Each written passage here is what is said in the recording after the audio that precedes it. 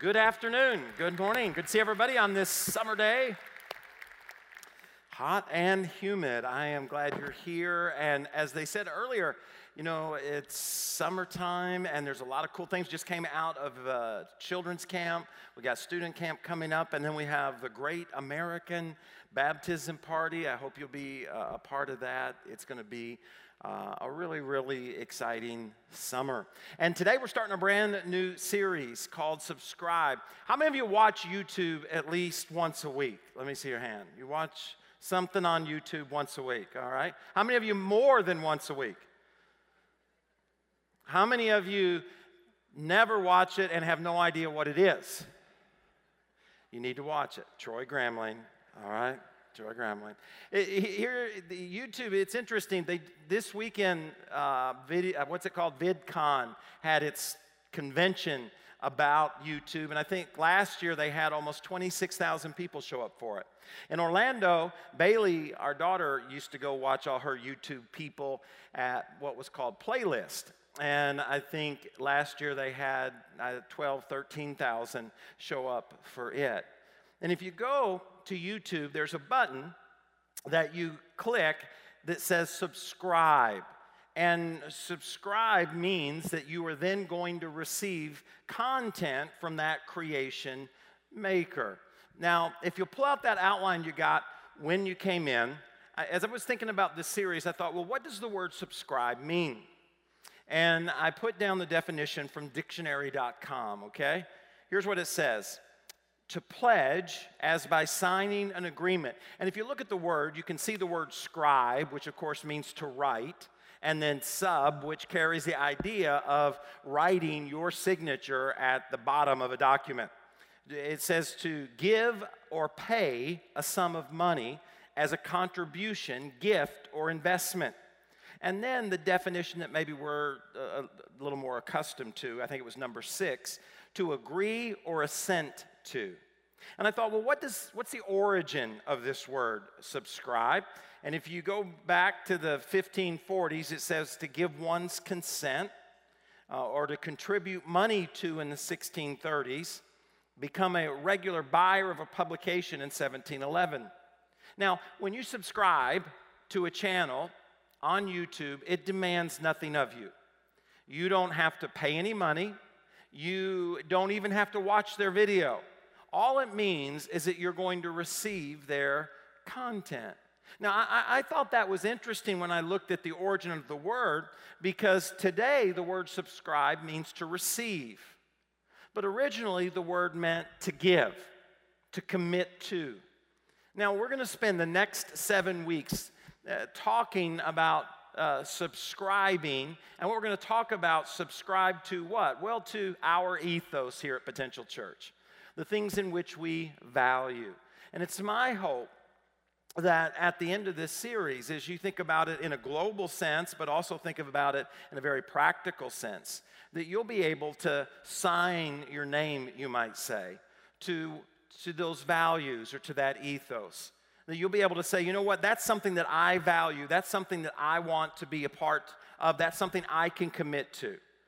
And if you discover, you know what, those aren't things that I value, they aren't things that are important to me, then that you would be able to find a family or a community in which have the same ethos or values that you have, so that you can subscribe, so that you can engage, not just receive, but also give part of yourself.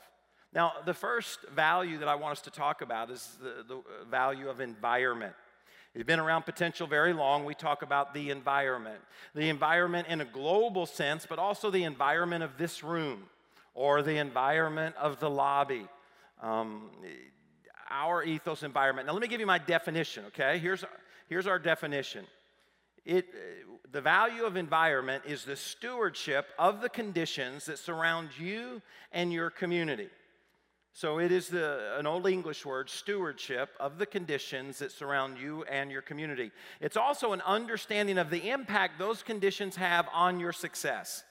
So if you think about the environment of the universe, the environment in which we are at this moment, the environment of your family, those conditions, according to Scripture, have an impact upon your success. Now, again, according to the Bible, you and I have an authority to take control of our environment. Look what the scripture says in Genesis chapter 1, verse 26. It says, "Then God said, let us make man in our image, according to our likeness, and let them rule over," so that's authority, "the fish of the sea, over the birds of the sky, over the cattle, over all the earth, and over every creeping thing that creeps on the earth." It's kind of creepy. Verse 27, "God created man in his own image. In the image of God, he created him. Male and female, he created them. God blessed them, and God said to them, be fruitful and multiply and fill the earth and subdue it." New word here, subdue it and rule over it. Rule over the fish of the sea, over the birds of the sky, over every living thing that moves on the earth. Now, several translations translate the words differently. Some say rule, some say reign, some say have dominion over. It's the idea of authority. God said, I created this world and I have given you authority over your environment. And with authority comes responsibility. It's not just that you and I have authority, but therefore, because we have authority, we also have responsibility. We are, and here's the old English word, stewards. We have stewardship for our environment, a responsibility. It's kind of like if I were to give you my home, and I were to say, I want you to steward it. I am giving you the authority of my home. With that authority of that environment, my house and my yard and whatever else was around.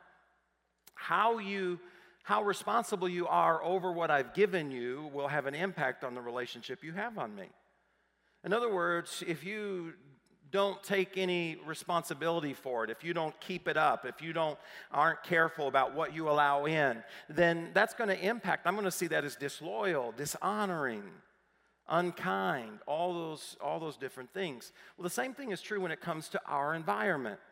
God has said, I want you to take authority. It's not something that happens to you. You and I are to take dominion over or to steward our environment. So what I want us to talk about is how do we create an environment that helps us succeed? Our environment has a lot to do with whether or not we succeed. And when I use the word success, here's what I mean. When I'm talking about success, I'm talking about your ability to reach your potential, to accomplish your destiny, to be everything God has created you to be as a husband, as a wife, as a dad, as a mom, as a teenager, a college student, a business person, in the area of your finances, in your health, in your relationships, in your walk with God. That's what I mean by success. Accomplishing the dream or the destiny that God has put inside of your heart. Well, the environment that you have authority over has an impact on your ability to accomplish that or to be successful. Now, I want us to talk about a few of these areas, all right? And if you pull out the outline you got when you came in, here's the first one. The people that I do life with. The people that I do life with. The people that I allow into my environment. You have an environment. Your family has an environment. And you are responsible for the people that do life in that environment, and because they impact us. It's kind of like, have you ever worn something because you saw somebody else wearing it?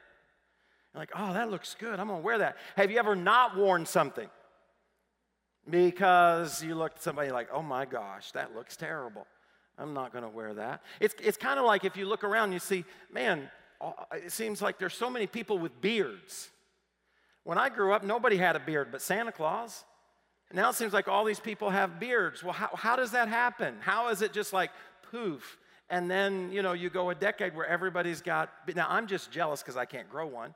I only have to shave every other month. But how does that happen? How do beard, it's because we have impact on one another. We allow people into our environment. They have a beard. It looks cool. And we're like, I'm going to have one of those because I desire that. It impacts us. Look what the scripture says, 1 Corinthians 15:33. It says, do not be, what's the next word? Okay, so when I see that, here's the first thing I always do. I always ask myself the question, why does the Bible have to say that? Why does the Bible have to say, now don't be deceived? Well, it's because I have a tendency to be deceived. This is an area in which you and I tend to be naive. If not, God wouldn't have had to say that. He wouldn't have to say, now don't be deceived. He could have just told us the truth. But he didn't just give us the truth. He started it by saying, don't be deceived. Don't do what you would normally do. Do not be deceived. Bad company corrupts or impacts good morals. What is he saying? He's saying you and I have tendency to believe that we're too mature to be impacted by the people around us. That I can allow people into my environment that may not, have the best habits, that may not have the best attitudes, that may not, be running after their own success, but it's not going to impact me. I'm mature. I know what my dream is. I know what my destiny is. I know what I'm called to do. I'm bigger than that. I'm stronger than that. And what does the scripture say? Don't be naive. Don't be deceived. If you and I want to succeed at our dream, at our destiny, if we want to be successful, he says, then I need to take authority over my environment, which is the people that I'm doing life with. It goes on in 2 Corinthians 6, verse 14, it says, don't develop partnerships with those who are not followers of Jesus Christ. For what real connection can exist between righteousness and rebellion? How can light participate in darkness? Now, what's the principle here? The principle is don't do life with people who are going in different directions. Because as you follow your dream and they follow their dream, the distance between you is going to only get greater. And the greater it gets, the more tension there's going to be, the more misunderstanding there's going to be, the more arguments there's going to be, the more obstacles you're going to experience in accomplishing your success or your dream. Why? Because I'm way over here, and you know what I'm doing as someone who's doing life with you way over here? Come on. Come join me. Come over here. Right? That's what relationally we do. And what the scripture's saying, the principle is if you're doing life with somebody who's not going where you're going, they are going to continually be trying to pull you in the opposite direction. Now, the context in which this scripture is written is marriage. And if you've hung out here very long, you've heard me say on many occasions, I've spoke to those of you who are here who don't believe there's a God. You're here because your girlfriend, your guy friend, or whoever wanted you to come, and just to make them happy, you came. And the reason I tell you, look, you do not want to marry if you don't believe in God or you just don't trust that it's all real. You don't want to marry a Christ follower, because if you do, you're going to be miserable. And the reason you're going to be miserable, because if they are a Christ follower, here's what the Bible teaches, is God the Spirit has taken up residence within their heart. And God is trying to get them to mature and to grow and to run after Him. Now, you may be pulling them in the opposite direction. You may tell them, you don't need to be, why are you so faithful to that church? Or why are you generous? Or you're too busy. You don't need to be involved in that ministry. And you may even pull them away. But I promise you, if they are a Christ follower and they are not following Christ, they're going to be miserable. They may not be at church on Sunday, but they're going to be miserable. And guess what? If they're miserable, so are you going to be. Now, they may not be able to identify why they're miserable, depressed, discouraged, why they're angry, why they have a short temper. But it is impossible as a Christ follower to not follow Christ and be happy. And eventually, you know what's going to happen? God's going to grab their heart. And they're going to surrender to Him, and they're going to follow after Him, and they're going to actually begin to mature in their faith. They're going to commit to His house, to His bride. They're going to engage with their skills and gifts in ministry. They're even going to grow to the point to where they live a generous life and are actually giving of their resources in what is called an offering. Your money, or your work really hard to give to a place that you don't believe in. You know what? You're not going to like that. And so that's what the scripture's saying. Don't marry them. Stop dating them. Get away from them, because it is impossible to be happy in the future. And isn't that part of success? to have peace, to have joy, to really be able to engage in every day with a sense of expectation. And so the writer says, you have an environment, and you and I need to take authority or responsibility for that environment. Now, he lists specifically a few people. He says that we need to watch out for when it comes to our environment. First of all, gossips. He says in Proverbs 16:28, a troublemaker plants seeds of strife. Gossip separates the best of friends. Now, again, we need to remember what he said, don't be naive. The tendency is to believe just because they're a gossip doesn't mean they're going to affect me. But you know what gossips do? They create sides. They create teams. This person on this side, that person on that side. And if they're gossiping about one of your friends, you know what else? They're gossiping about you. Right? Now, and gossip is negative. Like if I come and say, guess what? Johnny got the promotion. That's not gossip, that's a celebration, right? What's gossip? Guess what? Johnny got the promotion because he's sleeping with the boss. Right? That's gossip because that's bringing someone else. So I feel better about myself. Now, we used to say, have you heard? We don't say that anymore. We say, have you seen on Instagram? Have you seen on Facebook? And what is the scripture saying? He's saying, you know what? If you allow gossips into your environment, they're going to create tension, disunity, and they're going to separate. There's going to be division.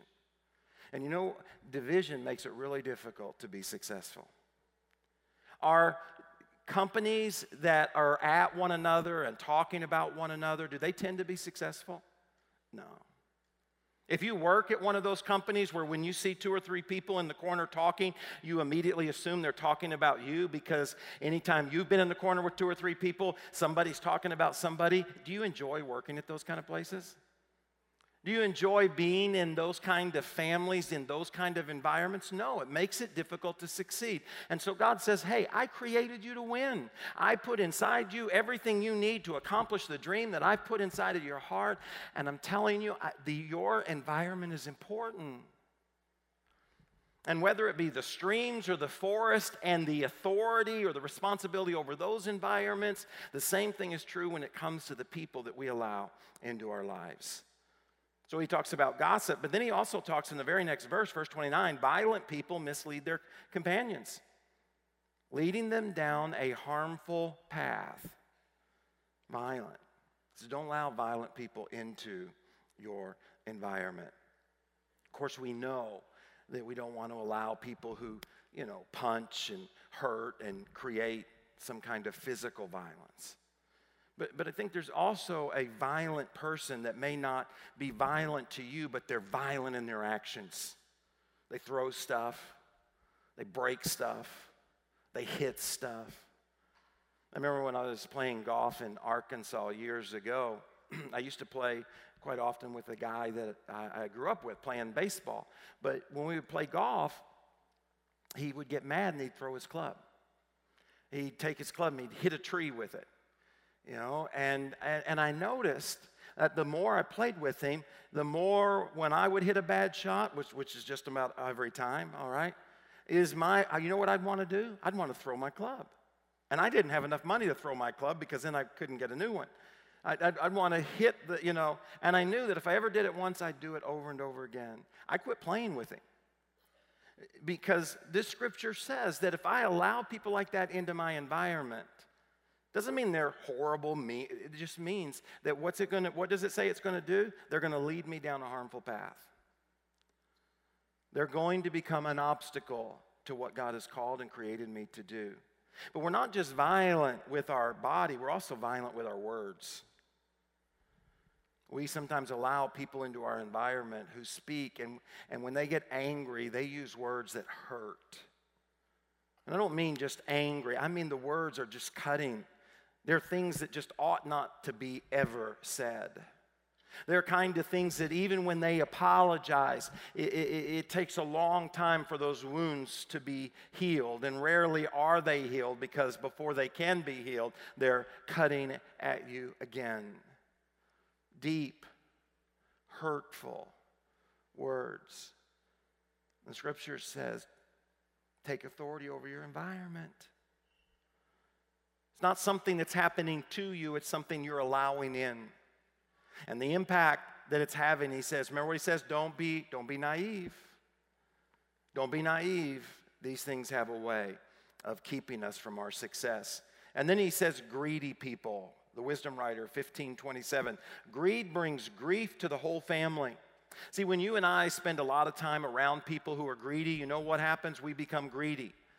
If we spend a lot of time around people who are always talking about how much money they make in their business, they're always talking about the boat that they're going to buy or the house that they just purchased or just all the stuff, the tendency is for us to begin to talk about those very things, to begin to hunger and desire for those very things. We need to go on that kind of vacation or wear that kind of clothing or have that size house in order to fit in order to be part of. And what does the Scripture say? It says that when we follow those kind of people, it brings grief to the whole family. And again, if you are grieving, if you are dealing with the frustration of selfishness, the dealing with debt, it makes it very difficult for us to succeed. I think he says it all in 2 Peter chapter 3. He says, you already know these things, dear friends, so be on guard. Then you will not be carried away by the errors of these wicked people. So I'm not telling you anything you don't know. You already know. But what he says is, be on guard. Don't be naive, or you'll be carried away and you will lose your footing. And you know what happens when you lose your footing? You fall. How many of you have ever fell in your life? It's embarrassing. And it's hurtful, isn't it? And it slows down your forward progress, doesn't it? So a few years ago, during the Thanksgiving season, we had a competition with one of the guys that used to play NFL football. And I lost my footing. Let me show you what happened. We were having a little contest. We threw cranberry up there. And it was a little slicker than I thought that it was.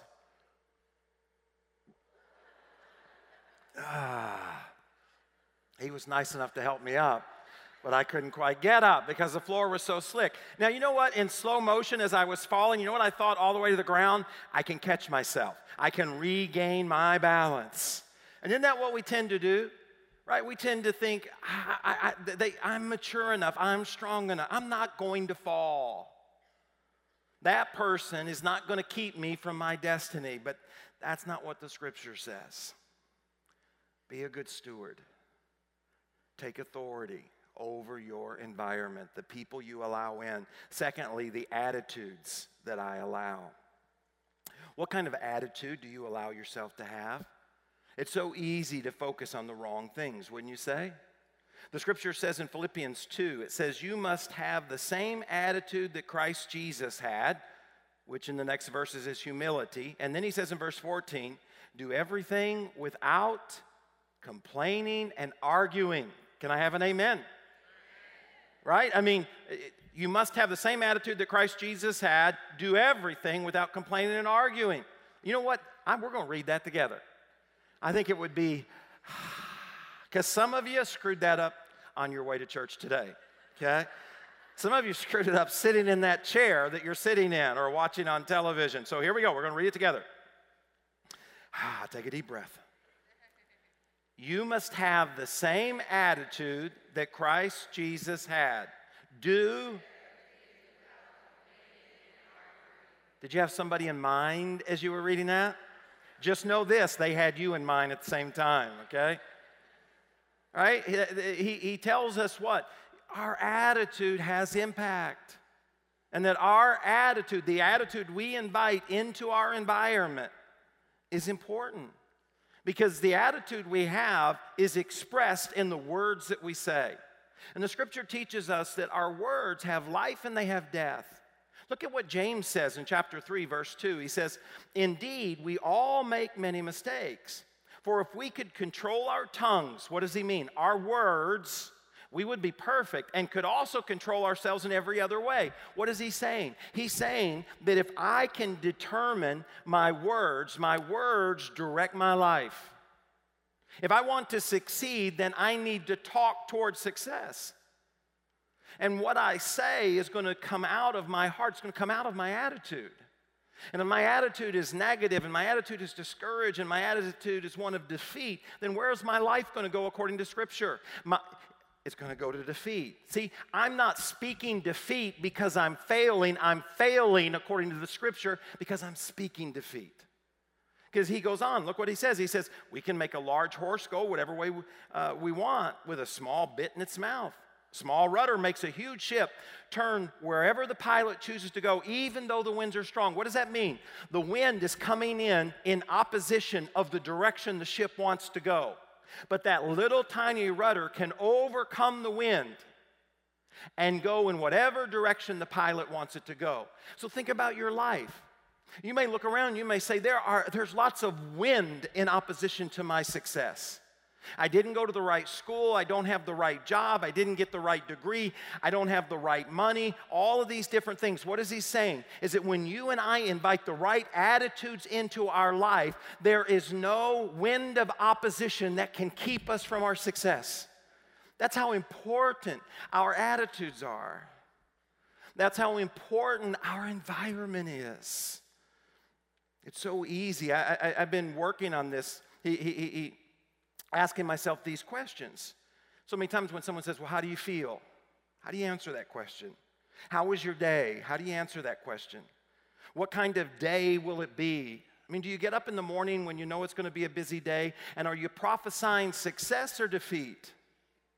Do you talk about how busy you're going to be and how tired you're going to be and what a pain that supervisor is and how horrible the traffic is and how the kids are never ready and just all of these things? You know what the Scripture says? When you invite those words into your environment, those words are directing your life. Now, what if you were and I were to invite the other type of words into our life? What if we were to speak not discouragement and defeat, but we were to speak victory? What if we were to get up each day and say, I'm going to steer my life according to the Scripture by inviting into my environment that I have control over? You have authority over. God gave it to you in Genesis chapter 1. Your boss doesn't have authority over your attitude. Your spouse doesn't have authority. Your kids, your parents, your neighbor, the president. Nobody has authority over your attitude except for you. God said, take dominion, have rule, be a steward of your environment. And sometimes I think we look around and we say, man, why can't I seem to succeed? And it's because you have a polluted environment.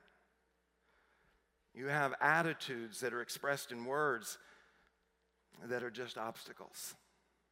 Ephesians 4 says, let the Spirit, the Holy Spirit, renew your thoughts and attitudes. Don't use foul or abusive language. You know, I think sometimes we allow our circumstances to be an excuse for our words. And, you know, you think about it, it's just sometimes we allow pain. If you hurt yourself and then you use some very colorful words, what do people normally do? We normally very quickly excuse our language with, that's not me. I'm just hurting. That hurt. Well, again, you know what the Bible says? The Bible says that there are no words spoken from our mouth that haven't taken residence within our heart. See, that's who you are. It's just that you have been strong enough to hide who you are. And when pain or frustration or difficulty has come into your life, you lose that strength. And so who you and I really are then comes out. Now, I know some of you are arguing with me right now, because you're sitting next to somebody who heard words come out of your mouth even on the way to this gathering that you would declare are not who you are. And my challenge to you is not to argue with me, but rather to take the expression of those words as an opportunity to come to the realization that that might be the reason you have so much struggle in succeeding. That might be the obstacle, that God has used pain to reveal to us who we really are, what our environment really is. It's like the stream that's polluted way at the bottom, but on the top they put in some chemicals that make it look like it's good, but when you drink it, you get sick. Well, you and I often do that in our own lives. We hide who we really are. And as a result, we never actually succeed at the dream or destiny that we have because we just won't be honest enough to say, you know what? I have allowed into my environment pollution. I have allowed into my environment those things that make it more difficult for me to succeed. He says, don't let foul or abusive language, he says, let everything you say be good and helpful, so that your words will be an encouragement to those who hear them. Now, I want you to see Numbers 14. If you were here last weekend, we talked a little bit about how God's people went into the promised land. Remember the story. Moses went and got them in Egypt. He took them to the Jordan River.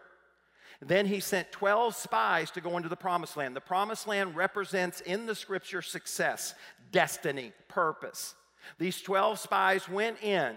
They came back. 10 said, we cannot do this. There are giants in the land. 2 of them said, we can do it. One of them was Joshua. The other was Caleb. Now look what the scripture says in verse 24.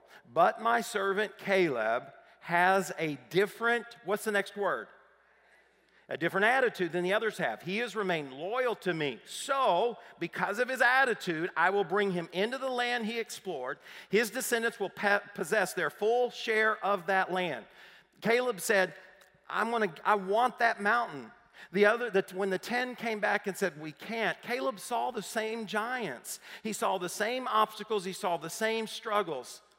But Caleb said, God has promised us that land. God is faithful to keep his promises, and I am not going to surrender to fear. Instead, let's go get what God said was ours. I will live my destiny, and I will experience my purpose. He did not allow into his environment a negative attitude. And you know what the scripture says? You know what happened to the other 10 and everybody else that was about that age? They wandered for 40 years. They were never as successful as they could have been. They saw success, but they never entered into it. They never lived their destiny. They never accomplished their purpose. You know how frustrating that is to see what you could have been? To see the dream and the destiny, to watch others walk into what was yours, they never experienced. But Caleb, who saw the same giants, who experienced the same fear, but because of his attitude, the scripture says he went into the promised land. He experienced his destiny. You realize how important your environment is? And how pollution allowed into our life, whether it be the people that we're doing life with or the attitudes. And then the last thing I'd share with you is to create this environment for success, it's dependent upon the beauty I integrate. The beauty I integrate. We're created with a hunger or a desire, a longing for beauty. We move towards beauty. We tend to be inspired by beauty. And that's not by accident. God created us that way. Ecclesiastes chapter 3, verse 11 says, God has made everything beautiful for its own time. If you've ever read the first chapter of Genesis, God creates the world in the first 6 days. And after each day's creation, he steps back and he says, it is what? Anybody know? Good. He says, it is good. Now, that's a Hebrew word. The Old Testament's written in Hebrew. That same Hebrew word could be translated as beautiful. You could just as honestly translate that, and God said, it is beautiful. Now, the translation, The Voice, translates it that way. Let me read it to you. It's in your outline. Then God surveyed everything that he had made, savoring its beauty and appreciating its goodness. Evening gave way to morning. That was day 6.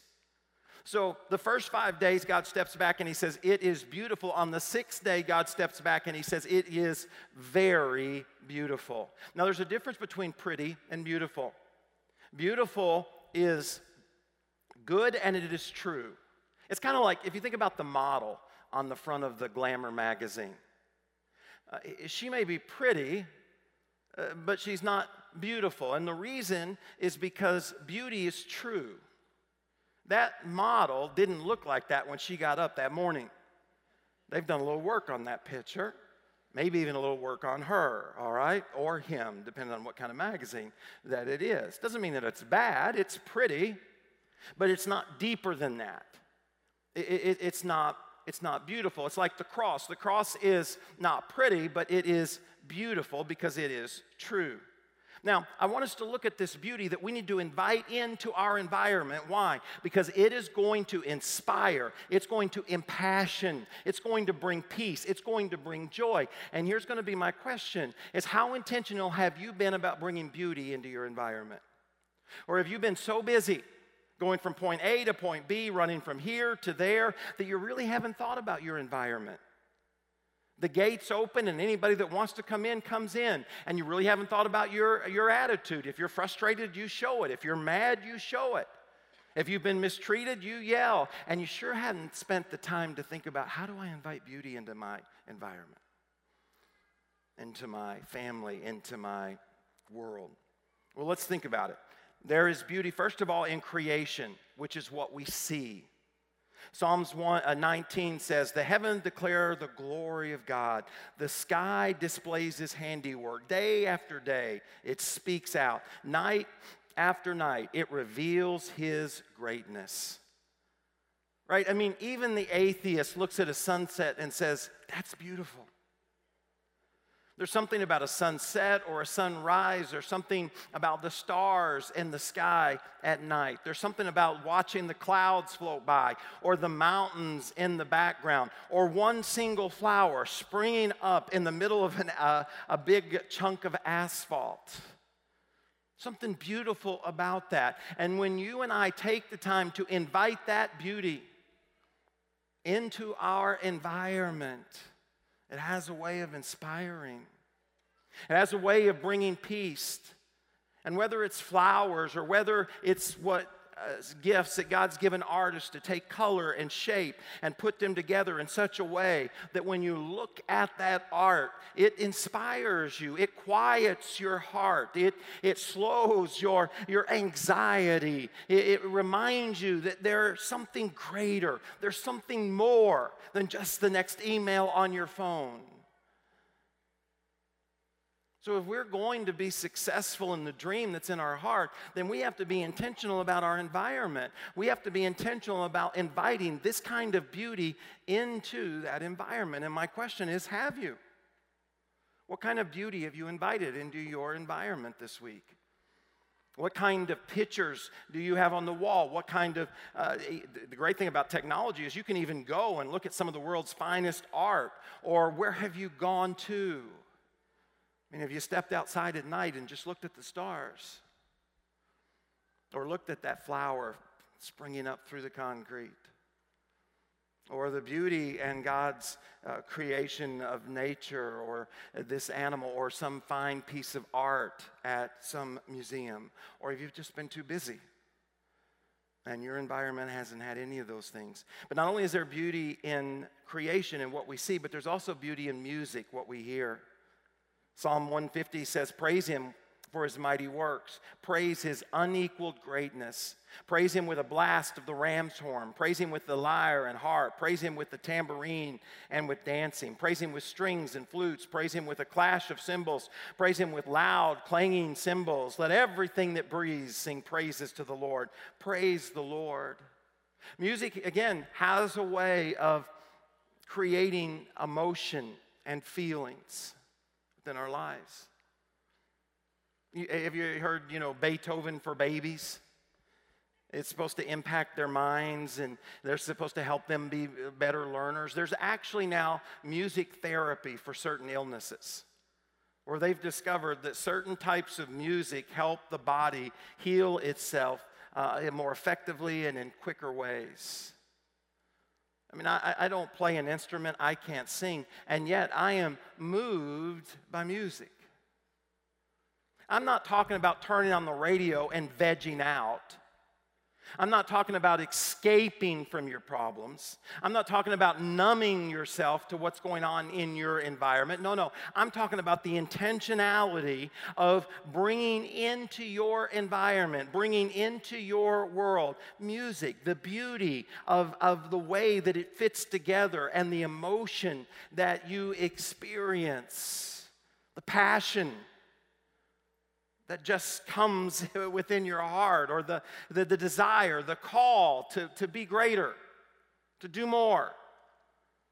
One of the channels I listen to on YouTube has a lot of different playlists, and some of them are, here's music to be productive, and here's music to study, and here's music to relax, and here's music to be creative. Do you slow down enough?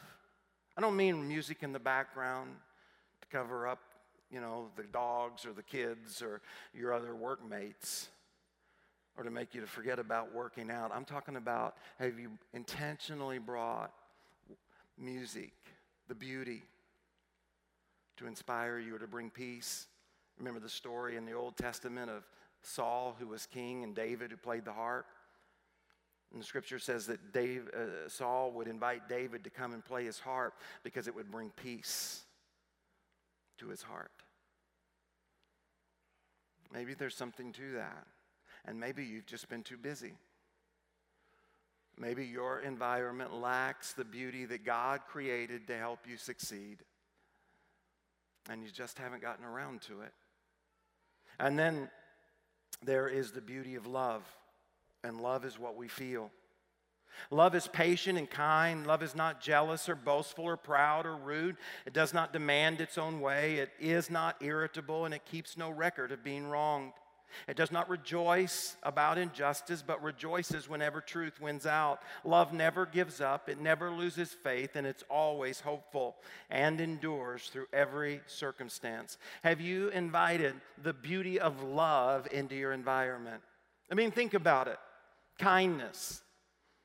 Remember when someone showed you kindness? And have you intentionally, again, brought that beauty into your environment? Maybe it's a note that they wrote. Maybe it's a gift that they gave you. And maybe it's an email that they sent. But it's something that's there in front of you to remind you so that you can experience the beauty of their kindness. What they did, they had no reason to do other than love. And every time you think about what they did and the amount of time that it took for them to do that, or the way in which they expressed that, what does it do? It inspires you. It brings joy to your heart. It gives you a confidence in what God's created once again. Or maybe it's forgiveness. Maybe you did something. Maybe it was intentionally, maybe it wasn't. But here's one thing we all know. It hurt them. And the hurt that they felt was real. But rather than trying to get revenge upon you or to get you back, they forgave you. And in their forgiveness, they sent you a gift, or they sent you a note, or they left a voicemail or something. And every time you see that gift, every time you read that note, you are brought to a higher point. Why? Because you see the beauty of their love. You see the beauty of their willingness to give to you an experience that you don't deserve. Have you invited that in? You know, one of the things this year that I'm thinking about is a picture of maybe your spouse or a child, right? Again, even an atheist sees a picture of a baby and smiles. They don't know why. As a Christ follower, you know why. The Bible says that we are made in God's image, that all things were made by Him, for Him, and through Him. But every time you look at that child, your love that you feel for that child, it doesn't matter what that child came into the world with. The world may look at that child and may see it as something that's not beautiful, some kind of disease or difficulty. I know Steph's sister has Cade, was born with Down syndrome.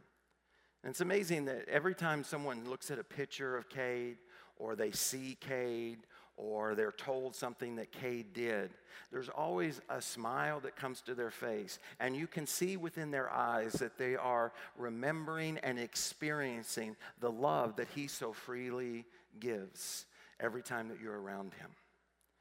Every time he's invited into that environment, whether it be through a picture or in some other way, you know what he brings? He brings a peace.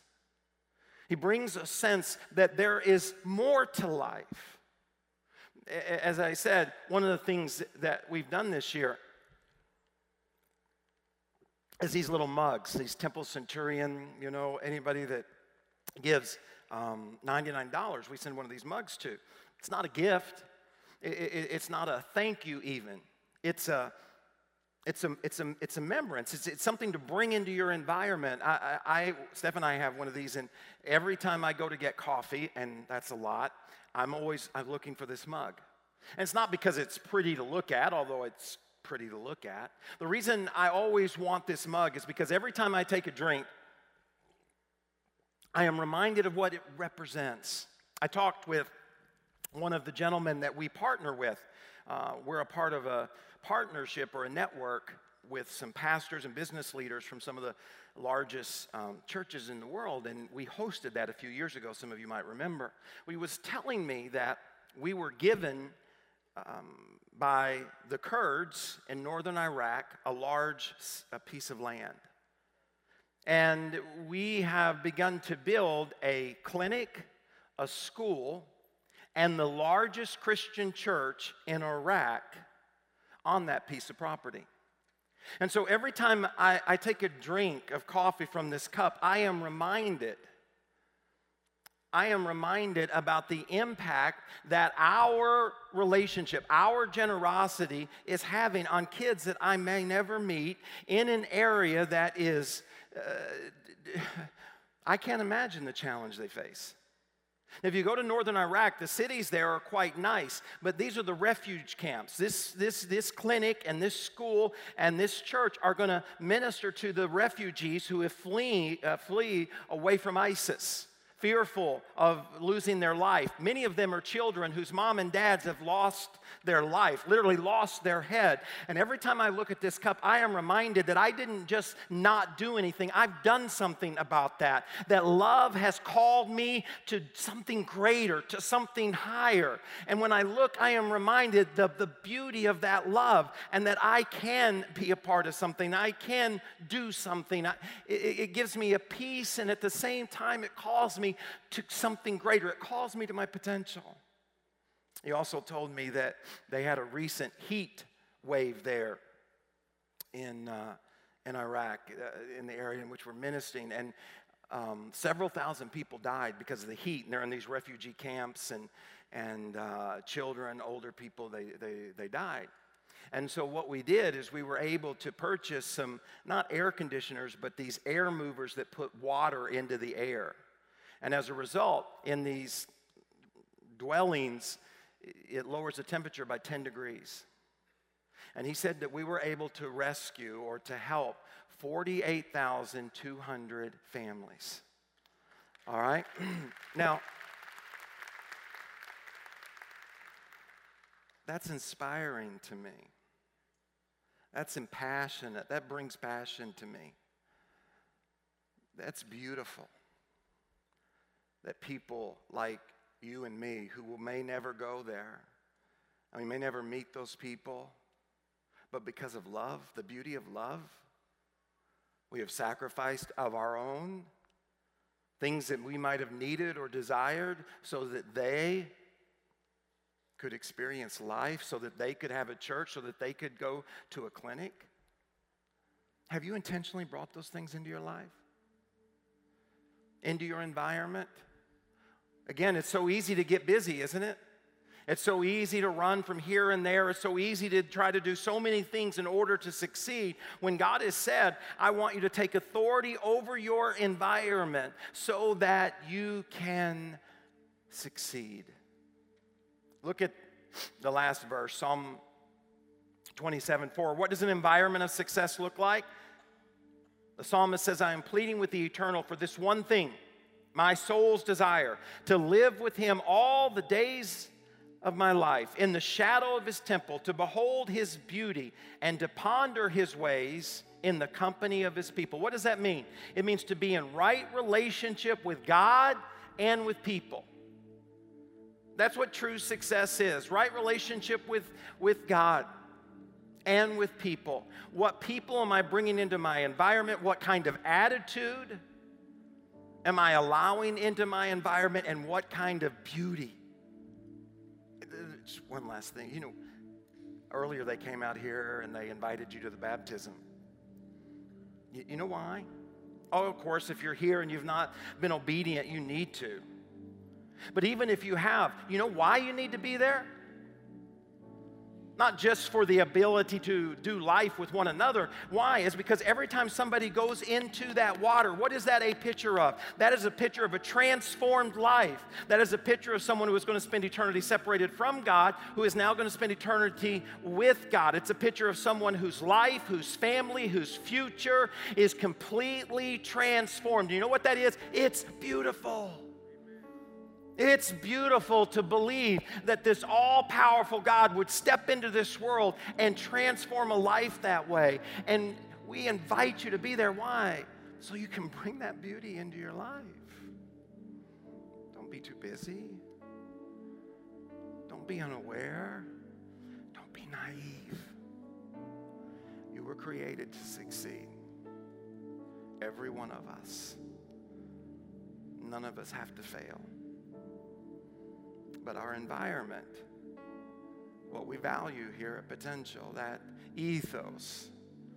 Who, what kind of attitude, and how much beauty. Father, I thank you.